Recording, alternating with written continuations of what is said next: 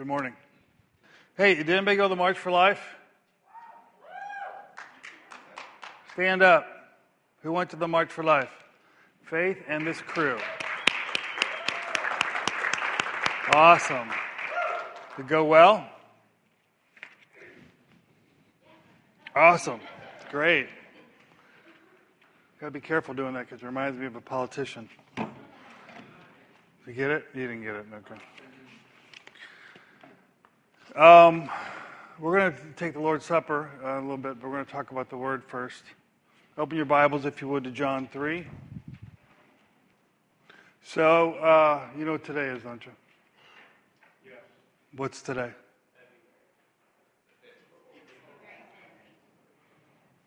You were supposed to say Super Bowl Sunday.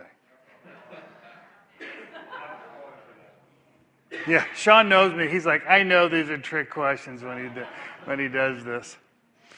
Have you read any fun facts about Super Bowl Sunday? For example, I read this fun fact. This is amazing. This is like so America. Listen to this. 28 million, not 1,000, 28 million pounds of chips will be consumed. Listen to this. 1.25 billion chicken wings will be eaten today. Billion. And 8 million, not 1,000, 8 million pounds of guacamole are consumed. Austin's like, yeah, that's me. I'm doing all that. Chips, wings, guacamole, yeah. Wow. America the beautiful, huh? Whew. Well, today is Super Bowl Sunday, but better than that, it's just a Sunday, which means it's the Lord's Day, and we get to celebrate the Lord and His goodness. Amen? John 3, a well-known passage. Some of you probably have parts of John 3 memorized, but I'd like to start in verse 1 and read through verse 21 together. It says, there was a man of the Pharisees named Nicodemus, a ruler of the Jews. This man came to Jesus by night and said to him, Rabbi, we know that you're a teacher come from God, for no one can do these signs that you do unless God is with him. And Jesus answered and said to him, truly, or most assuredly, I say to you that unless one is born again, he cannot see the kingdom of God. And Nicodemus said to him, how can a man be born when he is old? Can he enter a second time into his mother's womb and be born? Jesus answered, most assuredly, I say to you, unless one is born of water and the Spirit, he cannot enter the kingdom of God. That which is born of the flesh is flesh, and that which is born of the Spirit is spirit. Do not marvel that I said to you, you must be born again. The wind blows where it wishes. You hear the sound of it, but cannot tell where it comes from and where it goes. So is everyone who is born of the Spirit. Nicodemus answered and said to him, how can these things be? And Jesus said to him, are you a teacher of Israel and do not know these things? Most assuredly, I say to you, we speak what we know and testify what we have seen, and you do not receive our witness. If I have told you earthly things and you do not believe, how will you believe if I tell you heavenly things? No one has ascended to heaven but he who came down from heaven, that is the Son of Man who is in heaven. And as Moses lifted up the serpent in the wilderness, even so must the Son of Man be lifted up, that whoever believes in him should not perish but have eternal life. For God so loved the world that he gave his only begotten Son, that whoever believes in him should not perish but have everlasting life. How many of you have John 3:16 memorized? Most of you, right? Many of you.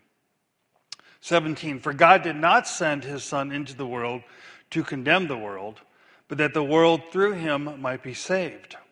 He who believes in him is not condemned, but he who does not believe is condemned already, because he has not believed in the name of the only begotten Son of God. And this is the condemnation, that light has come into the world, and men loved darkness rather than light, because their deeds were evil. Now, if you remember, John, you see this theme all the way through of light versus darkness. The opening chapters of John, he refers to Jesus as the light that lightens every man that comes into the world. Verse 20, for everyone practicing evil hates the light and does not come to the light, lest his deeds should be exposed. But he who does the truth comes to the light, that his deeds may be clearly seen, that they have been done in God. Let's pray. Father, we thank you for your word. We pray that your Holy Spirit would teach us, illuminate us, convict us, shape us, encourage us, motivate us, compel us. Lord, that your word would find good soil today in our hearts, receptive soil, that it might bear much fruit in our lives for your glory. And we pray in Jesus' name. Amen. So in this, it's a long section. There's there's a lot of things going on here, but two main things that we see. One, Jesus in the opening part of John 3 talks to Nicodemus about the new birth. And then he shifts his focus from the new birth specifically and then talks about the necessity of faith in his atonement, in his gift. So I would like to talk briefly about both of these. First, the new birth. Jesus said that a man must be born again. What does it mean to be born again? To be born again means that a person, an individual, a soul, which is by nature dead in trespasses and sins, and dead means cut off from the eternal life of God, separated from communion and union with God. This soul is quickened or made alive by the Holy Spirit that enters that soul, enters the soul. So Paul compares the new birth to a resurrection. And so when we think of resurrection, we think of the body, right? The body coming, the body dies, a person's dead, they come back from the dead. We call that a resurrection. But when someone's born again, they're actually being resurrected. But they're being resurrected spiritually because their soul is dead in the sense that it is cut off from the life, the eternal life of God. Now they have natural life because they're alive, but they don't have spiritual life or eternal life. And so they do not commune with God, because they're not communing, they do not have communion with God, which we're celebrating, because they don't have union with God. And when you read the book of Romans, Paul emphasizes in Romans 6, 7, and 8 the fact that what happens in salvation, one of the things, many things happen, one of the things that happen is that the believer is united to Christ. There's now union between Christ and the believer, and that his death becomes our death, his resurrection becomes our resurrection. Now, we will be resurrected in the future physically. We will be fully glorified. I'm going to get a new body.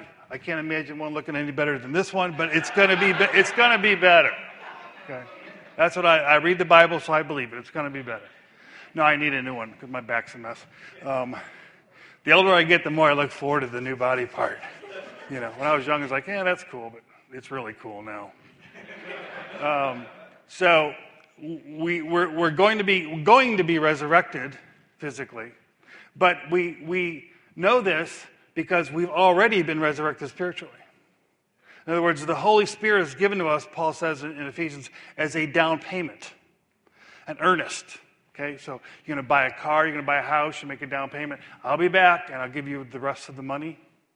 So there's a down payment that the believer receives as a guarantee of the fullness of the purchase, the fullness of redemption. And the down payment that God gives us is His Holy Spirit. So the Holy Spirit then comes into the believer's heart, his soul, his mind, his inner man, his inner being, the real ego of the person, and makes it alive. That's a spiritual resurrection, a spiritual quickening. Okay? That is what the new birth is in essence. And the result of that new birth is that the individual being changed inwardly, being now united to God through Christ, through the union with Christ, that individual now is changed. Really changed. So whereas before the human disposition in its dead state is toward self, toward the world, toward evil, if you will. That when the Holy Spirit comes into a person's heart, there's a quickening and a making alive. And now the things that the person used to love, now they hate. So whereas they used to love sin, now they hate sin. It doesn't mean they never sin, but they hate sin. Whereas before they really hated God, now they love God. I mean, if you would have told me when I was unsaved, someday you're going to love reading the Bible, I would have said, you need to be committed. Because you are out of your mind. Because I despised Christians. And I despised Christianity. Well, how did someone who despised Christianity end up loving the Bible, loving God, loving God's people? How did that happen? Well, because his soul got quickened. He was raised from the dead. Paul's a great example. Look at 1 Timothy 1. We're going to come back to John. In 1 Timothy 1, Paul's a great example of this. In fact, we all are, really. But Paul says that he specifically was chosen by God to be an example of this. In 1 Timothy chapter 1. Paul says in verse 12, he says, and I thank Christ Jesus, our Lord, who has enabled me because he counted me faithful, putting me into the ministry, although I was formerly a blasphemer, a persecutor, and an insolent man, or it could be translated violent man. Formerly. But I obtained mercy because I did it ignorantly in unbelief, and the grace of our Lord was exceedingly abundant with faith and love which is in Christ Jesus. This is a faithful saying and worthy of all acceptance that Christ Jesus came into the world to save sinners. Jesus came to save sinners. He says, of whom I am chief. However, for this reason I obtained mercy, that in me first Jesus Christ might show all long suffering as a pattern to those who are going to believe on him for everlasting life. Paul is saying, God chose me to make me an example to demonstrate God's long suffering toward people. That God would take somebody who was not just indifferent, if you will, but someone who was hostile to the faith, hostile to Jesus, not only hostile, but so hostile that they were violent toward Christians. And as we know, Paul was there when Stephen was stoned. Paul was consenting to his death. Paul then was commissioned by the Sanhedrin to go and to round up Christians to either throw them in prison or have them killed. And then God took that man, quickened his soul, and then he became a servant of the very church that he was killing. That's the new birth. That's the kind of reversal that happens when someone is born again. And the contrast, as Jesus says later in John 3, is from one of darkness to one of light. The change is real, and the change is ultimately dramatic. Now, some people are confused about the new birth because some of you were raised in Christian homes, and maybe you came to faith when you were young, and so you're like, well, yeah, I believe in Jesus, but I didn't have one of those big, crazy, wild conversion experiences because I was 7 years old. That's fine. I think the earlier you get saved, the better, actually. I got saved at 20 after living hard. And the change in my life, and I know some of you are the same way, I know my wife's testimony, it was dramatic. Dramatic change. Radical. Some of you being raised in a Christian environment, maybe you can't give that kind of testimony. That's okay. Because the evidence of our new birth isn't what happened years ago. The evidence is what happens today. The evidence is how we live now. That's why Peter says in 1 Peter, he says, make your calling and election sure. Okay? By looking at how you're living now, not if you walked the aisle 20 years ago. But what are you doing now? The fruit in our lives is the evidence of our new birth. Now, let me say one more thing, since I mentioned people raised in Christian homes. If you read news, and especially Christian news, you see these articles. They come in waves. New study, Pew Research. X percentage of Christian students lose their faith in college. You get these kind of reports, and there's no question that many people go into college saying, "I'm a Christian," and then by the time they leave, they would not say they're a Christian. So have they lost their faith? Well, I guess they have. But I firmly believe, based upon 35 years of experience in the ministry, that many of the kids that went in saying, "I'm a Christian," were not Christians. Amen. Now, they were Christianized, like milk being pasteurized, They're Christianized. They have some basic Christian concepts. Yeah, God's there. Jesus was, kind of this generic frame of reference kind of Christianity. But it's like, I want to call it an intellectual construct, but that almost elevates it to something really important in their mind. It's just not important in their mind. Okay? They were raised with it. They believe it in the sense that they haven't formally rejected it. But the fact of the matter is, they're not Christians. And I've mentioned many times before in this very pulpit, I have led many people to Christ, dozens if not hundreds over the years. And many of them were people that said, "I'm a Christian," before they became a Christian. Okay, many of the people that I have led to Christ believed they were Christians before they became Christians. Why? Because they've been Christianized.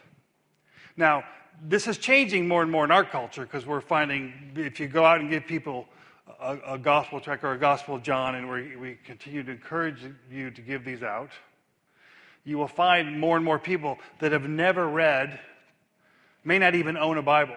Now, when I was first saved, you could pretty much assume that if you talked to somebody, there was probably a Bible in the house somewhere. Okay? And many of the people had been exposed to some kind of churchianity. Now, that can be its own problem, right? Churchianity becomes a problem because a lot of people are religious. I go to church, and people say things like, "I need to get back to church." Well, you need to get back to Jesus. Okay? Church doesn't save you. Jesus saves you. Okay? Now, if you know Jesus and you're saved by Jesus, by all means, you need to go to church. You need to be in an environment of community. You need to be under the preaching of the word. You need to be engaged in corporate worship and prayer. All of that. That's part of the Great Commission. But church won't save you. Your Christian parents won't save you. As my old pastor used to say, God has no grandchildren. In other words, the fact that I'm saved or my wife is saved does not guarantee that any of my children will be saved, because we don't save them. God does. God saves them. So they're his children, not his grandchildren. Being born in, as my old pastor used to like to say, being born in a Christian home no more makes you a Christian than being born in a bakery makes you a bagel.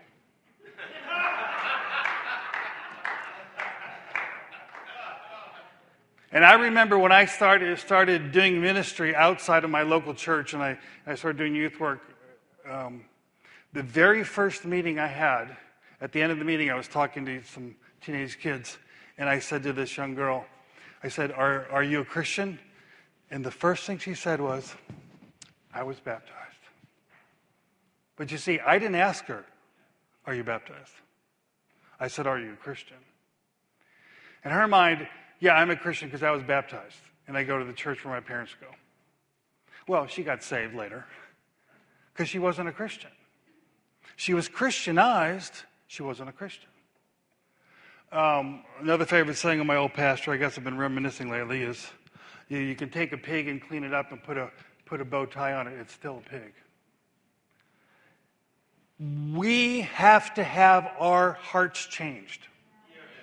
Okay? The heart has to be changed. When the Bible talks about salvation, it talks about it in two. You could divide everything it says into two categories. Categories that deal with our condition, and those aspects of salvation that deal with our position. Okay? And our condition is that we're spiritually dead, morally corrupt, physically mortal, and we need new life. We need the life of God to come into our hearts. The reason so many Christians quit the race, so many young people end up denying the faith, is they're trying to be Christians without Christ.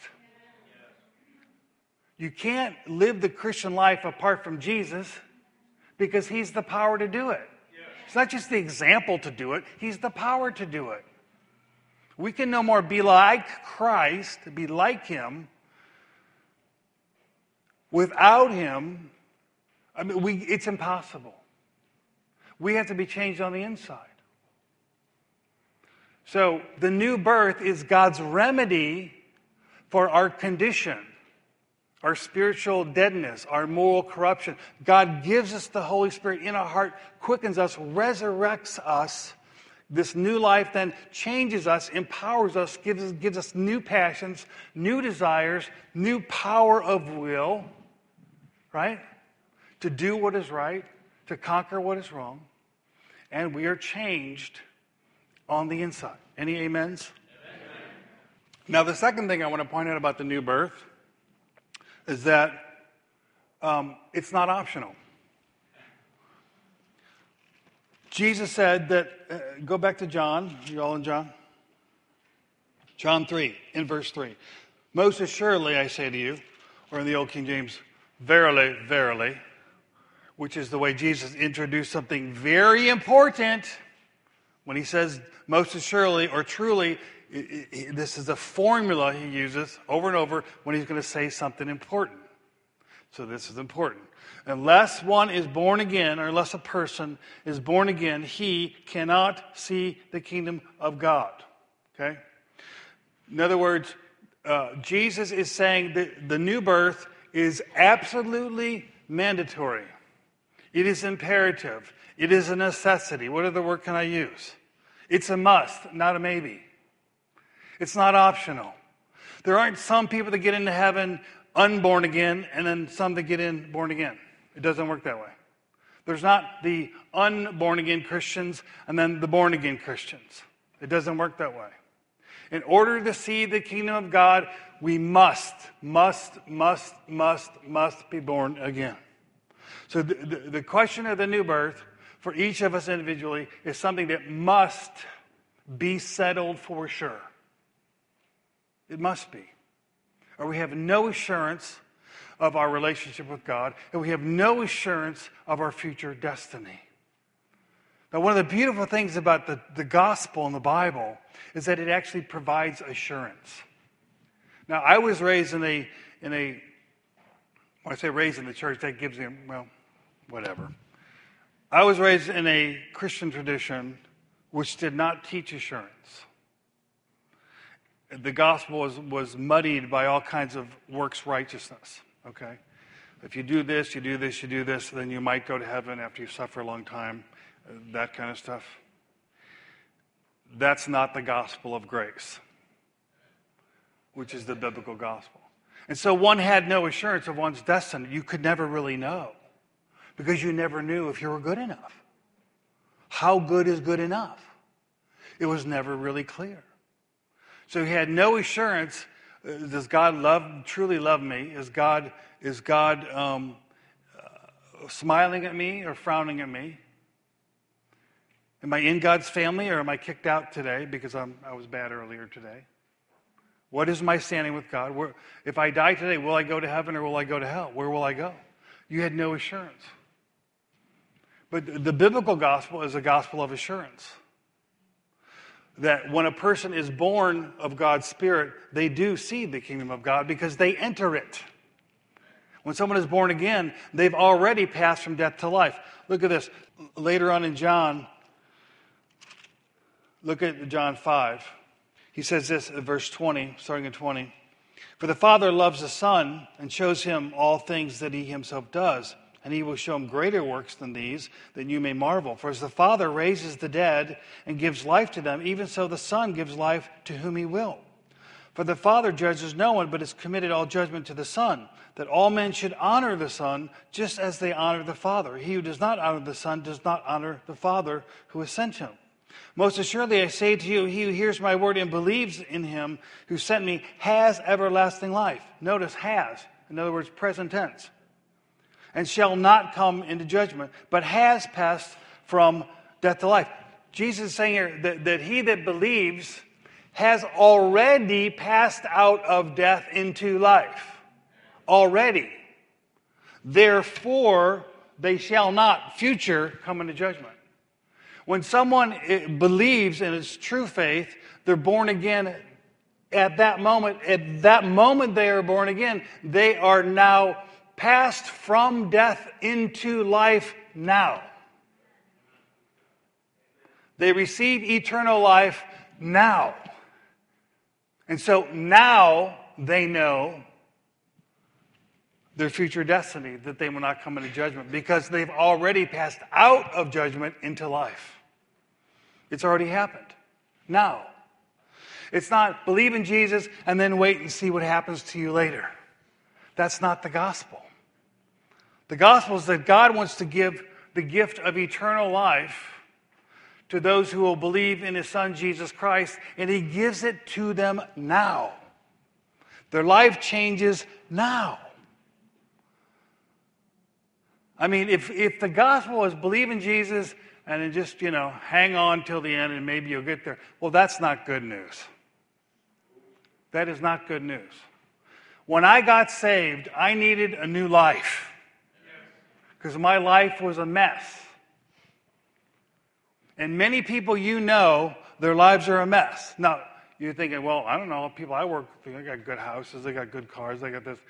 Their life's a mess because their heart's a mess. And many people that externally look like they're doing great are actually doing miserable.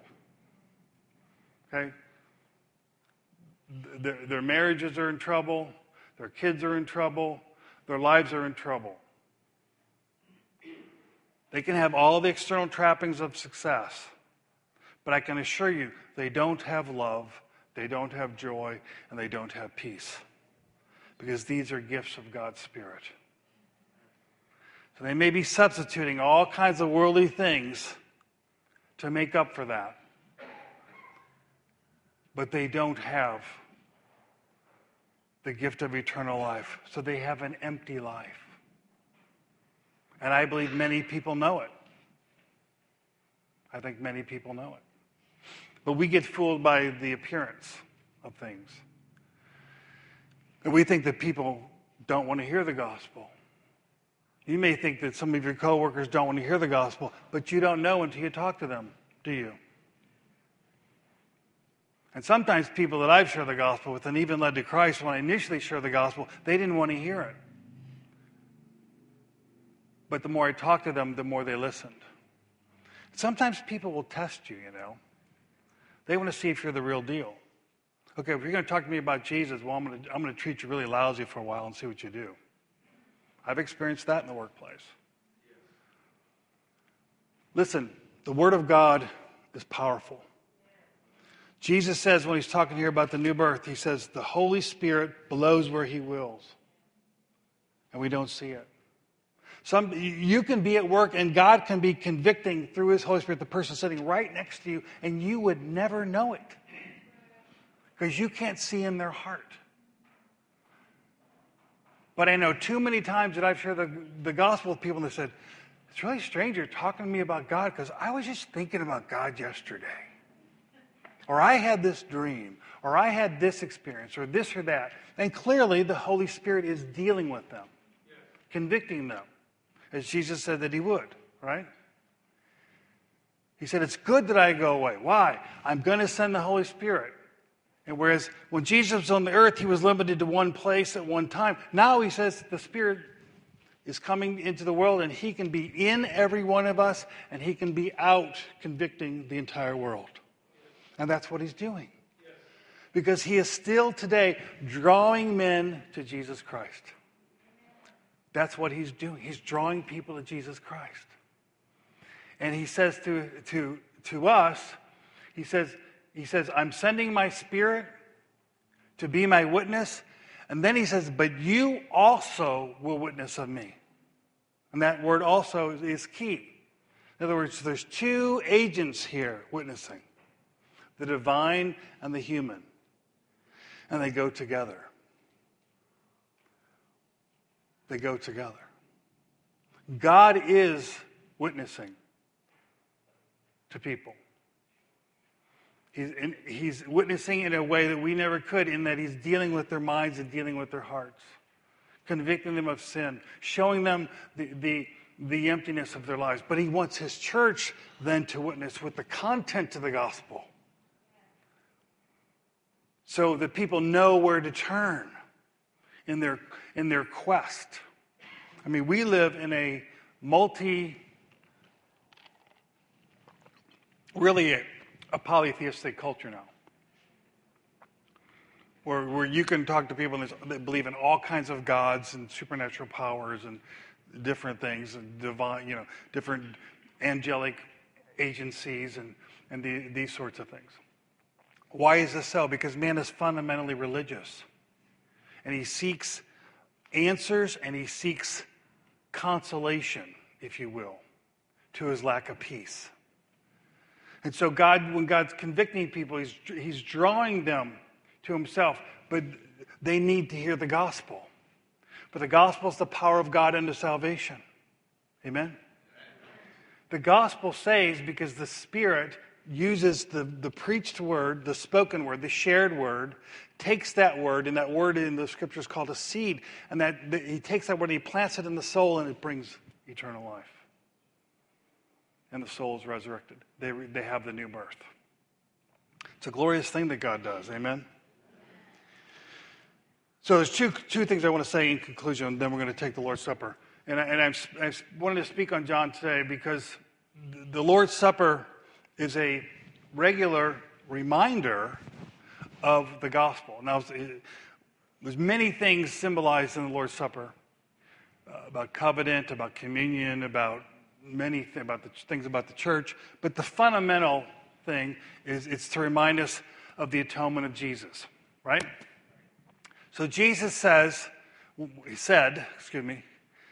when he gave the celebrated what's called the First Supper, or some people call it the Last Supper, he says, do this in remembrance of me.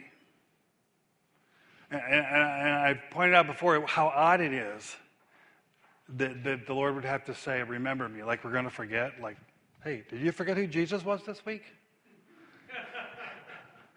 Well, of course not. But the truth is, we can forget. We can forget the fundamentals. Now, fundamentals are looked at two ways. When I talk to you about things that are basic, some of you you roll your eyes at me, like, I know that. But fundamentals are important because everything's based on them. Yes. And the word says, if the foundations be destroyed, what can the righteous do? Yes. Nothing. If we're preaching a false gospel, then don't preach the gospel. You know what I'm saying? Yes. The fundamentals are important because they hold up everything. And that means not only fundamental doctrine, but fundamental practice.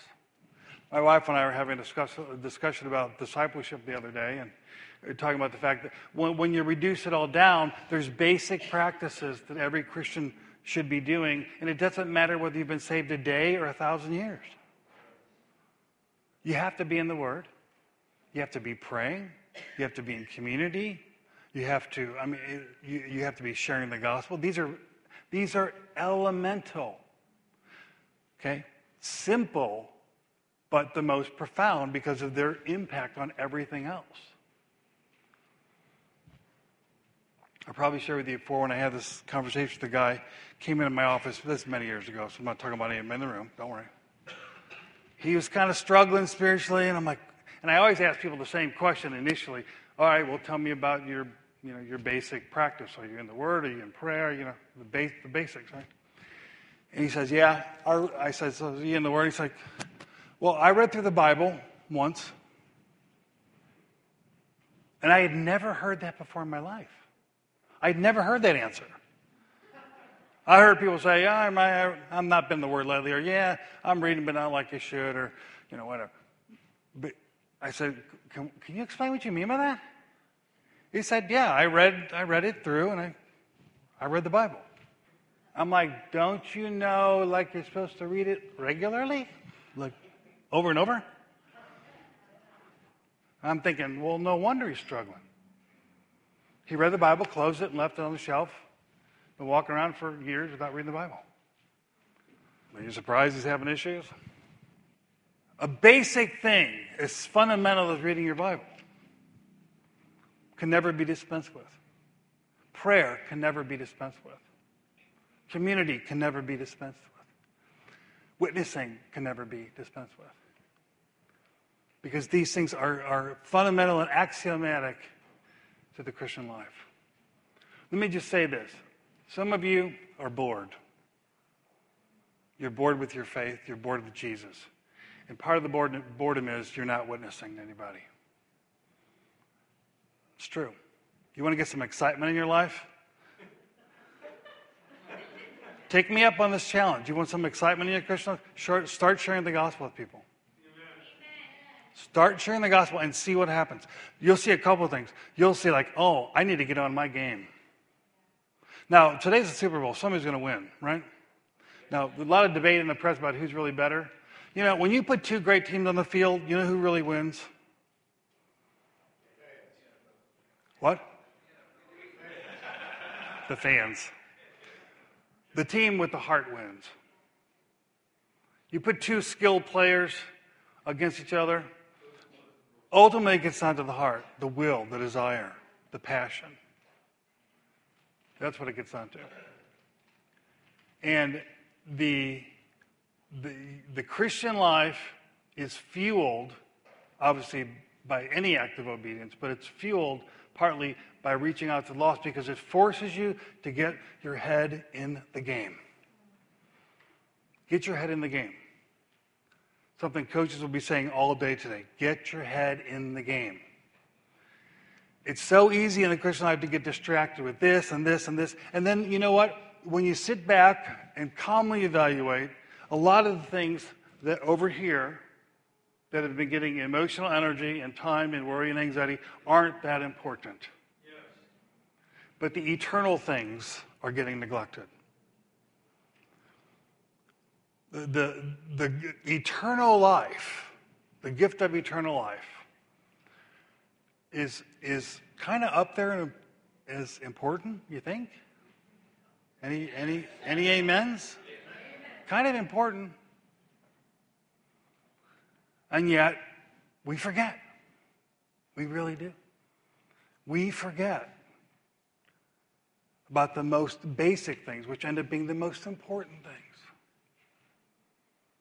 And that's why the Lord, I see more and more as I get older in the Lord, the wisdom of Him giving us an ordinance to keep on reminding us. We've got to keep on reminding what's really going on, what's really important. So we have this ordinance which speaks of the broken body and the shed blood of Jesus, right?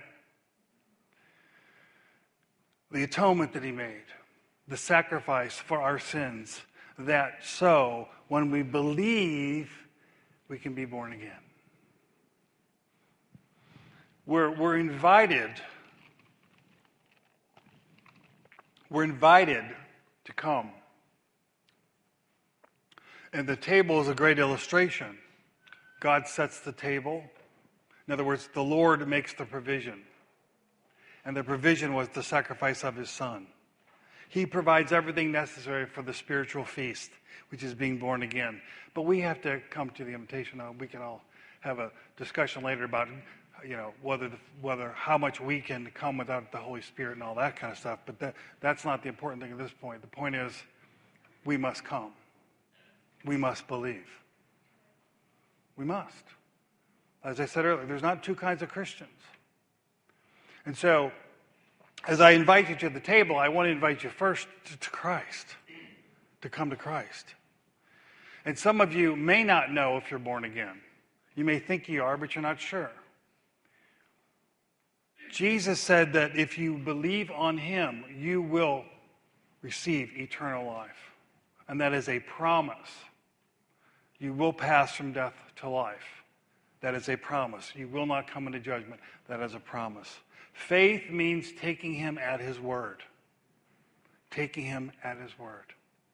Whoever calls upon the name of the Lord shall be saved. And saved means many things, but one of the things it means that we've highlighted today, it means being born again. That means a soul change. That means the ability to have communion with God through Jesus Christ because your spirit is alive unto God. Any here have been born again? Some might not be sure. Well, I encourage you to make it sure and to settle it, resolve it. One more story. I know I'm gone long. I apologize. We don't have another meeting, do we? Today? We're free till 5 o'clock. Okay.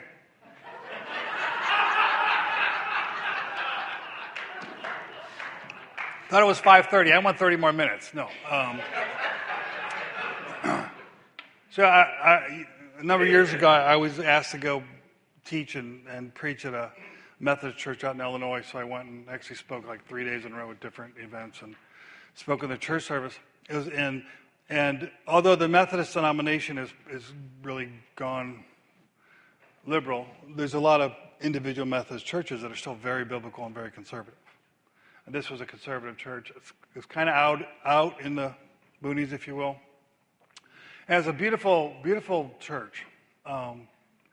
Beautiful group of people. 3 generations were in the church. So you had the founders. Then you had their children, which were now adults who had children, and their children were already teenagers. So they're approaching getting to 4 generations in this one community church. It was pretty cool. And I spoke to different groups on different days, but then I was asked to speak at their Sunday morning service. So I spoke, and I forget the text I spoke on. But I gave an invitation at the end of the service. And wow, it was amazing how many people responded. Because I asked for a physical response. I either asked them to raise their hand or to come forward or do something, I forget. But it was amazing. And some of them were second generation and some of them were third generation, and maybe even one was in the first generation. Now here's people that have been going to church and have been building a church community for probably 75 years, maybe 100 years. Sitting in a church week after week after week, taking the Lord's Supper, I believe in their case, weekly. And they weren't born again. That's what happens when we forget the basics. That's what happens when the things that are of minor importance become major importance and vice versa. The most important thing, of course, is God's glory, but he's glorified through the salvation of men and women and children. Each of us must have a personal transaction with God. Each of us, okay? I can't do it for you. I can't do it for my kids. I can't do it for anybody else. I can pray, I can encourage, I can teach. I can't stand in your place and receive Christ for you. I can't stand in your place and believe for you.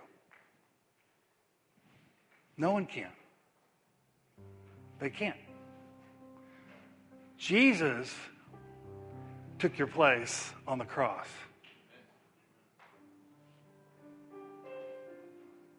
That's been done. Any punishment that you or I deserved for our many, many sins, and they are many, Jesus took that upon himself so we would not have to take it. He died and he rose from the dead, demonstrating his power over sin and his power over death. And he offers to us now all the fruit of what he accomplished on the cross and through the grave and through the resurrection. He will give eternal life to those that receive his offer. Now, some of you may end up not taking communion today. I don't know. But I'm inviting you. Maybe you feel like you shouldn't because there's a sin in your life or you have a broken relationship with somebody. I don't know. But you're invited. But more importantly, you're invited to Christ. You're invited to receive Him, which really means receiving the gift of eternal life because they're inseparable. Jesus said, I am the resurrection and the life. So we're going to bow our heads before we take the Lord's Supper. I'd like you to bow your head and close your eyes. And just take a moment for you to settle in your own mind and heart your relationship with the Lord Jesus. Can you truly say you've received Him as your Savior? Do you know you've been born again? Use your own words, but essentially, Lord Jesus, save me, be my Savior. Give me eternal life.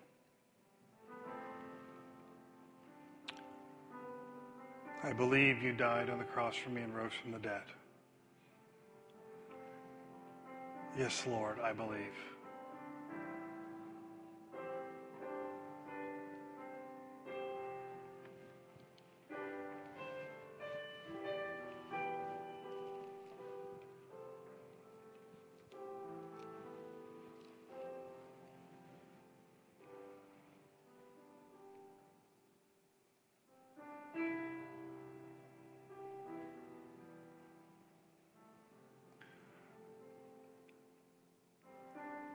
Settle it now.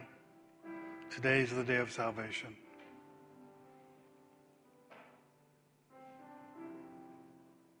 If before God you believe you've accepted Christ, then you're invited, you're welcome to the table to celebrate Christ's finished work.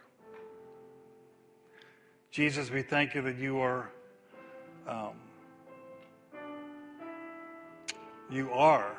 who you claimed you were. The Savior of the world, the way, the truth, the life and the resurrection, the bread from heaven, the bread of life.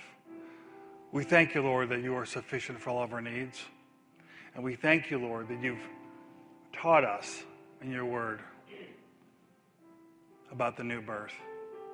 I pray for everyone here, that everyone here would truly be born again of your Spirit, truly have eternal life. We thank you for this reminder of your great finished work through the supper. And I pray that as we take the elements, Lord, we would truly commune with you. And we pray this in your name. Amen. You're invited to the Lord's table now. Lord Jesus, we thank you for your great gift of salvation and for the gift of eternal life. Lord, we ask that not only would each one of us here truly be assured of our own salvation, but Lord, that we would labor for the salvation of others. I pray, Lord, that you would remind us of this very simple truth, that everyone must be born again. That we have family members, friends, co-workers, neighbors that have not been born again yet. Lord, they need to hear the gospel. And I pray that we as your church would be faithful. Just make us faithful, Lord, to be your witnesses. So I pray that you would, as we're reminded today of the great gift of eternal life, that we would be motivated to share that gift with others. And we ask it for the glory of Jesus' name. Amen.